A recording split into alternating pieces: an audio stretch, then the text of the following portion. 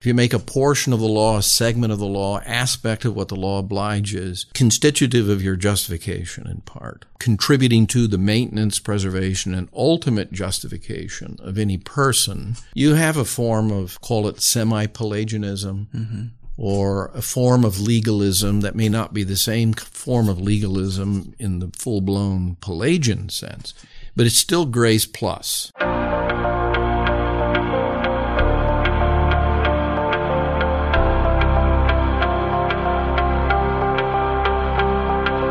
Welcome to Mid-America Reformed Seminary's Roundtable Podcast, a broadcast where the faculty of Mid-America discuss everything from Reformed theology, cultural issues, and all things seminary. This is episode 94, and I'm your host, Jared Luchabor. Thank you for tuning in. With the new perspective on Paul outlined and described for us by the professors in our last episode, they move on in today's episode to examine the new perspective a little more closely, giving an analysis and critique of this assessment of Paul.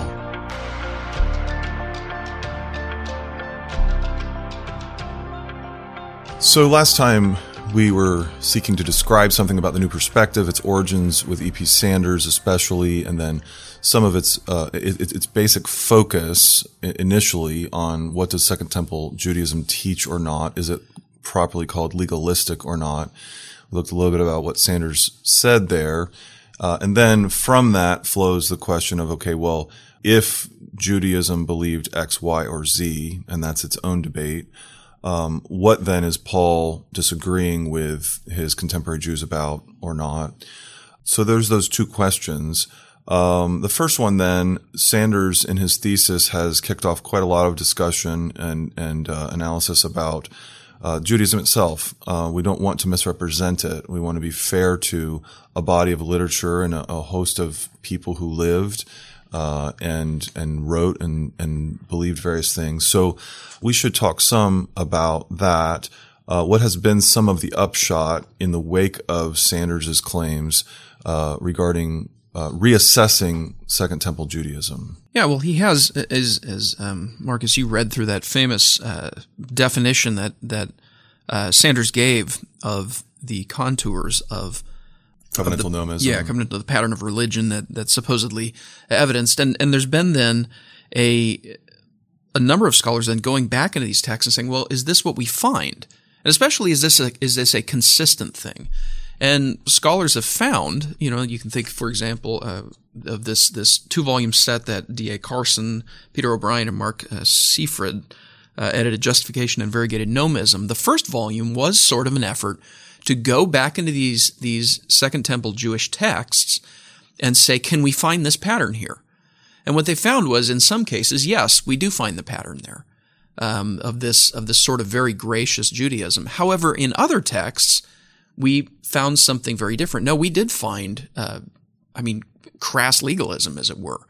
And so it came to show that, wait a minute, you can't just take this corpus of literature called Second Temple Judaism and assume that it is this perfectly consistent batch of material and then make that the thing that Paul is responding to and rewrite Paul.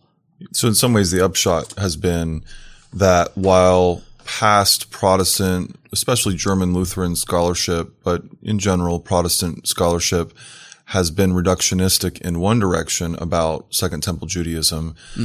Sanders was reductionistic in another way, in another direction, particularly because what he paints with a fairly broad brush and simply says that there's one pattern of religion in the Second Temple period.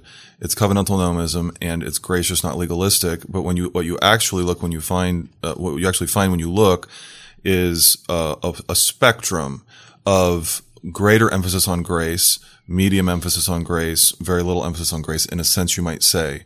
And that gets us into questions of, well, what exactly constitutes legalism or not? Because if you look, for example, in Galatians 3, the Judaizers that Paul's opposing in Galatians were clearly teaching grace and works, as Paul sees it, right?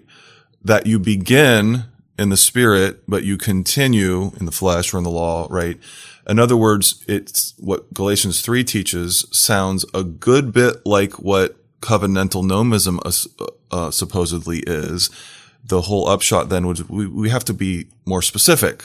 Mm-hmm. And a subsequent evaluation of Second Temple Judaism would say there's a spectrum of degrees of grace, views of grace, and how much the law came into play. But at the same time, I think conservative scholarship especially, but even some who are very much a part of the broader New Testament guild, John Barclay, for example, in his recent book on Paul and the Gift, has tried to helpfully be more specific to say, well, what do we mean by grace? And do we mean at any point grace alone? Or do we mean grace plus a little bit of other things, right? Mm-hmm. If we get in by grace and then we're maintained in God's covenant by obedience and also some extra atonement, so kind of a twofold, my obedience plus the atoning acts that I do through the sacrificial system, is that grace alone? Is that what the Old Testament taught, or what, So the point has been Judaism is much more diverse in the time period, and that is important in and of itself, but even more subtle forms of legalism or grace plus something are still in conflict with what Paul and Jesus and others were talking about. I think that's what leads us then in particular to, getting into more Pauline texts and elsewhere in the New Testament as well, to define more closely what is the debate. It's not enough to use legalism. There's only legalism if we're Pelagians. Charles Hodge is reputed to have said that the ghost of Pelagius is of concern to the church, a kind of crass legalism, but the ghost of semi-Pelagius is even of more concern, partly because it's more subtle. And Cornell, I wonder if you might want to speak to some of those issues, which you've, of course, written on a good bit. I would. I would like to start with something of a historical or history of doctrine observation. A lot of the New Perspective authors will argue that the Reformers made a mistake when they judged Roman Catholic teaching about salvation, particularly justification, as legalistic, that they were sort of engaged then in opposing a form of legalism, much like the kind of legalism that is opposed in the New Testament, and particularly in Paul's epistles, when he's contending with these Judaizers who are requiring some sort of works of the law in order, if not to become a member of God's covenant community, at least be maintained and preserved in that relationship. But I think there's a pretty serious error that you, Marcus, were getting at in your own way that is made at this point, and I don't accuse New Testament and biblical theologians of not being aware of the history of doctrine, but actually the Reformers were not opposing legalism of the purest Pelagian sort. The Roman Catholic Church uniformly condemned Pelagianism, any kind of simplistic moralism where we're saved simply by virtue of our performance. They taught grace, bringing you in, prevenient grace, sufficient grace, not a grace that saves absent your cooperation freely and independently with it, but it was a grace plus works paradigm, if I may put it that way. And so when the Reformers were insisting upon grace alone, and with respect to justification, that it's grace alone and the work of Christ is received through faith alone, though that faith may be a working faith, it's not by virtue of its working.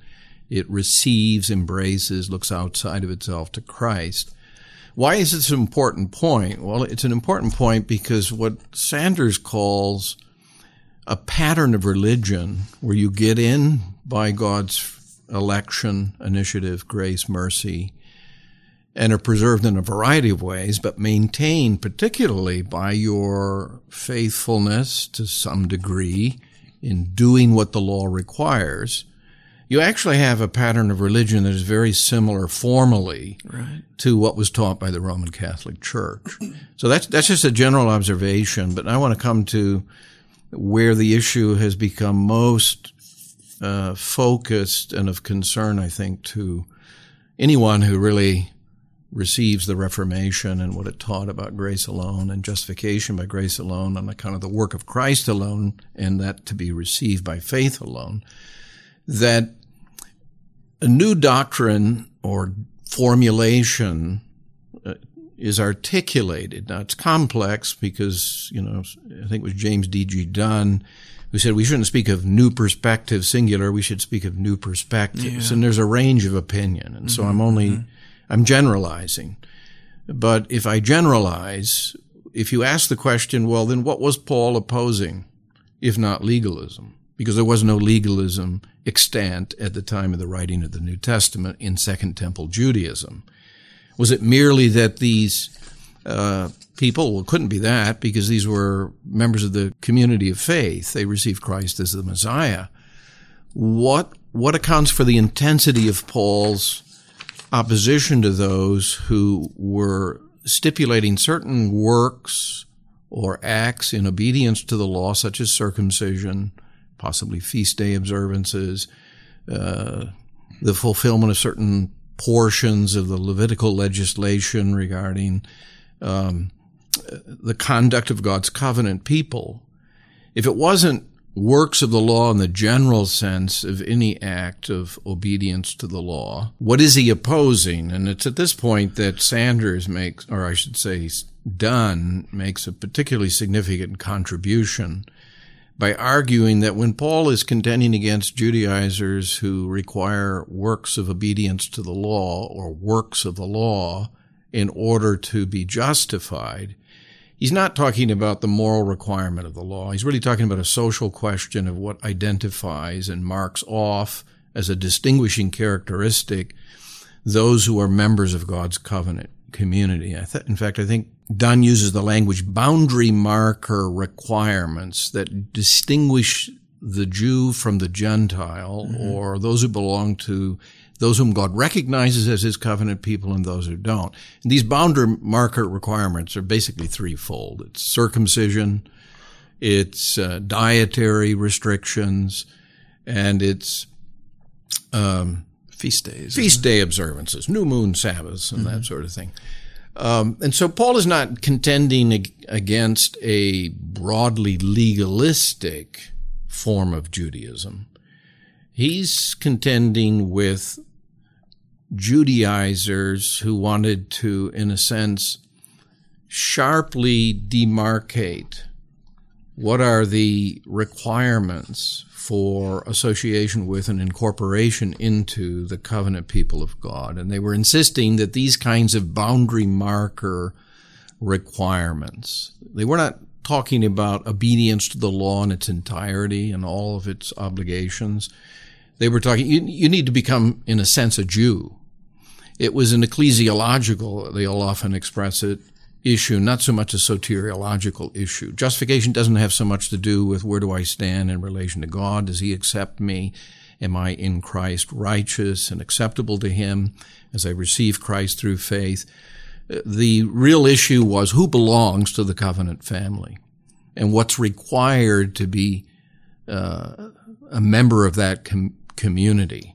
As a result, when you read Paul's arguments in Romans and in Galatians, that's the Judaism against which he's writing. This kind of ethnic separationism, or this view of God's people as a peculiar people by virtue of their being distinguished in these respects from others. They keep the law in respect to these kinds of boundary marker requirements. And so the real issue is a social distinction between peoples who are in and people who are outside of the people of God. The doctrine of justification, as a result, really is a social doctrine that represents what it takes to become a member of the community, the family of God, the church of the Lord Jesus Christ. And what it takes is not obedience to these boundary marker requirements of the law, but faith in Christ as the promised Messiah of the Old Testament Scripture. Faith isn't, it becomes a badge of distinction. Maybe this will confuse our hearers, but I'm always reminded of Paul Helms' comment at some point that the new perspective at this juncture reduces faith in Christ to something like the badge that a Boy Scout is required to have to be admitted into the company of those who are recognized as. It doesn't have anything to do with a question of, am I, as a person who has not kept the law, I'm under the law and under its condemnation, as a sinner who is unable to be found acceptable to God, and I need a Savior, the person and work of our Lord Jesus Christ, to do under the law, both in the way of his positive obedience to what the law requires, and in terms of his suffering the liability of the law, in taking the burden, being put to death for our sins, as Paul puts it in Romans 4, and raised for our justification. That's all a misconstrual of what justification is all about. The real debate is who belongs and who doesn't. What does it take to be identified and recognized by God as a legitimate member of his worldwide family, the Church of Jesus Christ, Jew and Gentile alike. And what it takes is the badge of faith, the acknowledgement that Jesus Christ is Israel's Messiah and he is the Lord. It isn't believing in Christ in the sense of accepting and receiving what is promised us in him, namely that we come to share in his righteousness in terms of his fulfillment of all the obligations of the law. I've been talking a little bit at length here, so I'll just pause and see if my colleague Marcus or... you know, just part of what you're variety of things here, but part of what you're getting at is if it's faith plus obeying the whole law, that's a kind of legalism. If it's faith plus the necessity of obeying certain parts of the law for justification, for getting into the covenant and being a member of the people of God, then that's also a kind of legalism. In other words, again, there's a spectrum. It's not just the more blatant, crass forms that are in fact legalistic, but more subtle forms are as well. And so even in the way that, say, Dunn is trying to articulate things, he thinks he has grace and works in a more subtle perspective, but from the vantage point of our Reformed understanding and our interpretation of Paul and other texts, this is still a grace plus certain forms of works are necessary. This is what the Judaizers in Galatians are saying, and Paul rejects out of hand even that more subtle form of legalism as causing one to fall away from Christ, right? You're severed from Christ, you who adopt circumcision, if you're adopting it as a necessary requirement to be a part of God's people, right? So that yeah, if I may use a lovely Latin expression, pars pro toto, the part for the whole. I read the Apostle Paul in, for example, Galatians 5, when he, opposing the Judaizers, say, if you do what you're asking, that is, concede that there are certain requirements, not all, but these boundary marker requirements, most especially circumcision, that will gain you entry into and recognition as a member of God's covenant people, you become a debtor to the whole law. Similarly, he argues earlier in Galatians that we're all cursed, whether Jew or Gentile, if we do not continue in, note well, all things written in the book of the law to do them. If I remember it correctly, some of the things he says in that immediate context, appealing to Deuteronomy, include requirements in the law that go far beyond what this more restrictive sense of merely the boundary marker requirements. So you're absolutely right, Marcus. If you make a portion of the law, a segment of the law, aspect of what the law obliges, constitutive of your justification in part, or contributing to the maintenance, preservation, and ultimate justification of any person, you have a form of, call it semi-Pelagianism, or a form of legalism that may not be the same form of legalism in the full-blown Pelagian sense, but it's still grace plus. Right. It's still something you need to do, and it's not accidental, I think, that N.T. Wright, another important writer in the New Perspective trajectory, can say very straightforwardly that justification occurs in three distinct modes.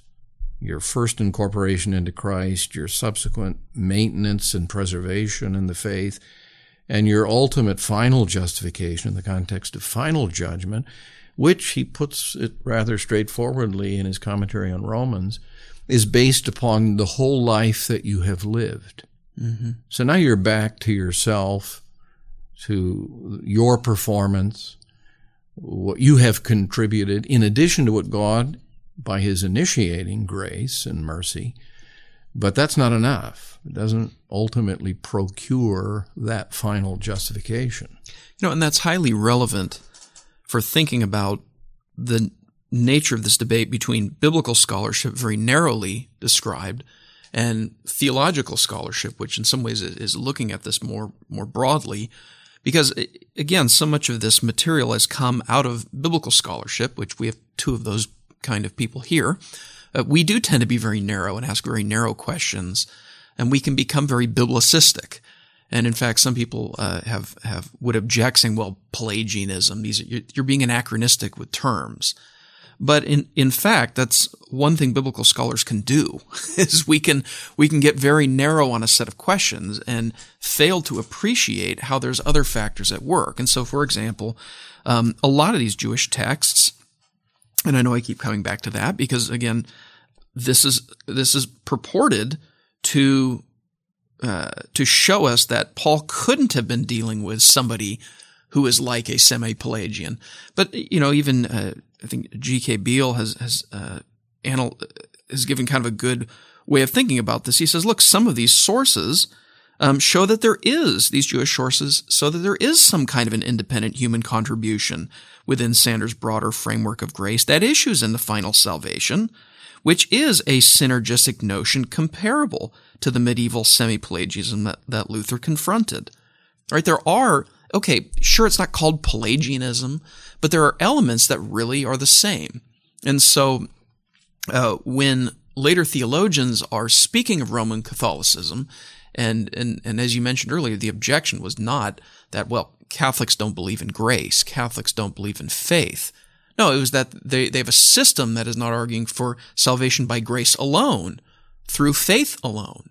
The key word is alone. And this is exactly what we have going on here.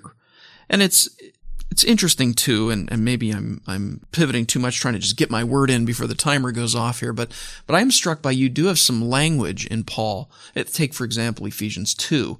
It is by grace you have been saved through faith, and this is not of yourselves, it is the gift of God, not by works, so that no one can boast. Now, here's a well-known passage that we cite in our theological formulation, and yet it is one that you find New Perspective writers kind of hemming and hawing a bit on. Part of that, and I think, Marcus, you can correct me, some of these writers do dispute whether Ephesians is Pauline. Now, N.T. Wright, for example, in his actual book on justification, kind of a follow-up, more popular treatment that he wrote after a lot of this had been analyzed, he's referring to Ephesians as Paul, although he does even seem to say, well, but this is the only place where Paul speaks in this way. And you see him kind of trying to soften what are some of the implications theologically of a passage like this, especially as it might relate to a consistency within Paul's thought. I think that, we could say in Galatians 5, for example, that Paul is directly acknowledging that his Jewish contemporaries are not all crassly legalistic. They have a more moderate, modified position. So in that sense, it's acknowledging something of what, in a sense, you might say the New Perspective is saying. There's not this straw man crass legalism. But Paul also draws the line very sharply to say, even that is wrong. Mm. And in fact, he goes a step further and to say, if you're going to adopt the law, Christ plus law, you really need to go all the way.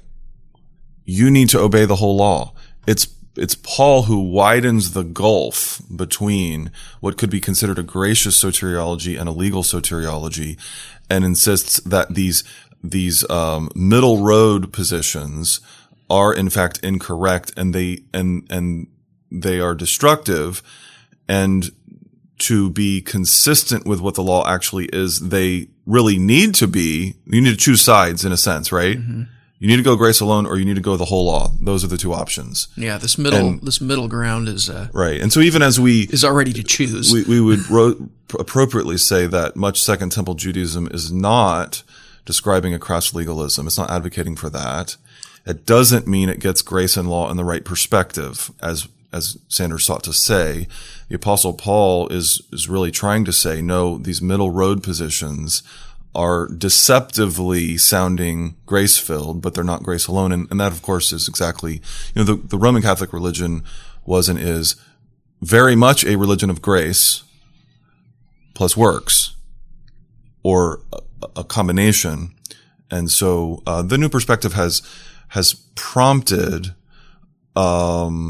initially a reductionistic view of Judaism of an opposite kind from what Protestants have taken in the past. That's led to further, more nuanced discussion of what Jews of the Second Temple period thought, non-Christian Jews. And then, I think, to more nuanced views of the range of positions with which the Apostle Paul and the other writers of the New Testament profoundly disagree. Grace alone, right? I think that's in a lot of ways what the upshot of this conversation in dialogue with the New Perspective has been in the end.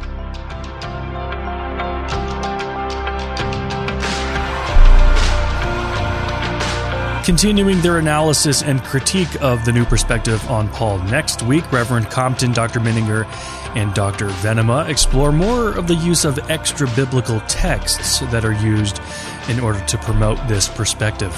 For more episodes, you can find us on our website at midamerica.edu/podcasts, and wherever you listen to your favorite shows. Be sure to search for and subscribe to Mid-America Reformed Seminary's Roundtable.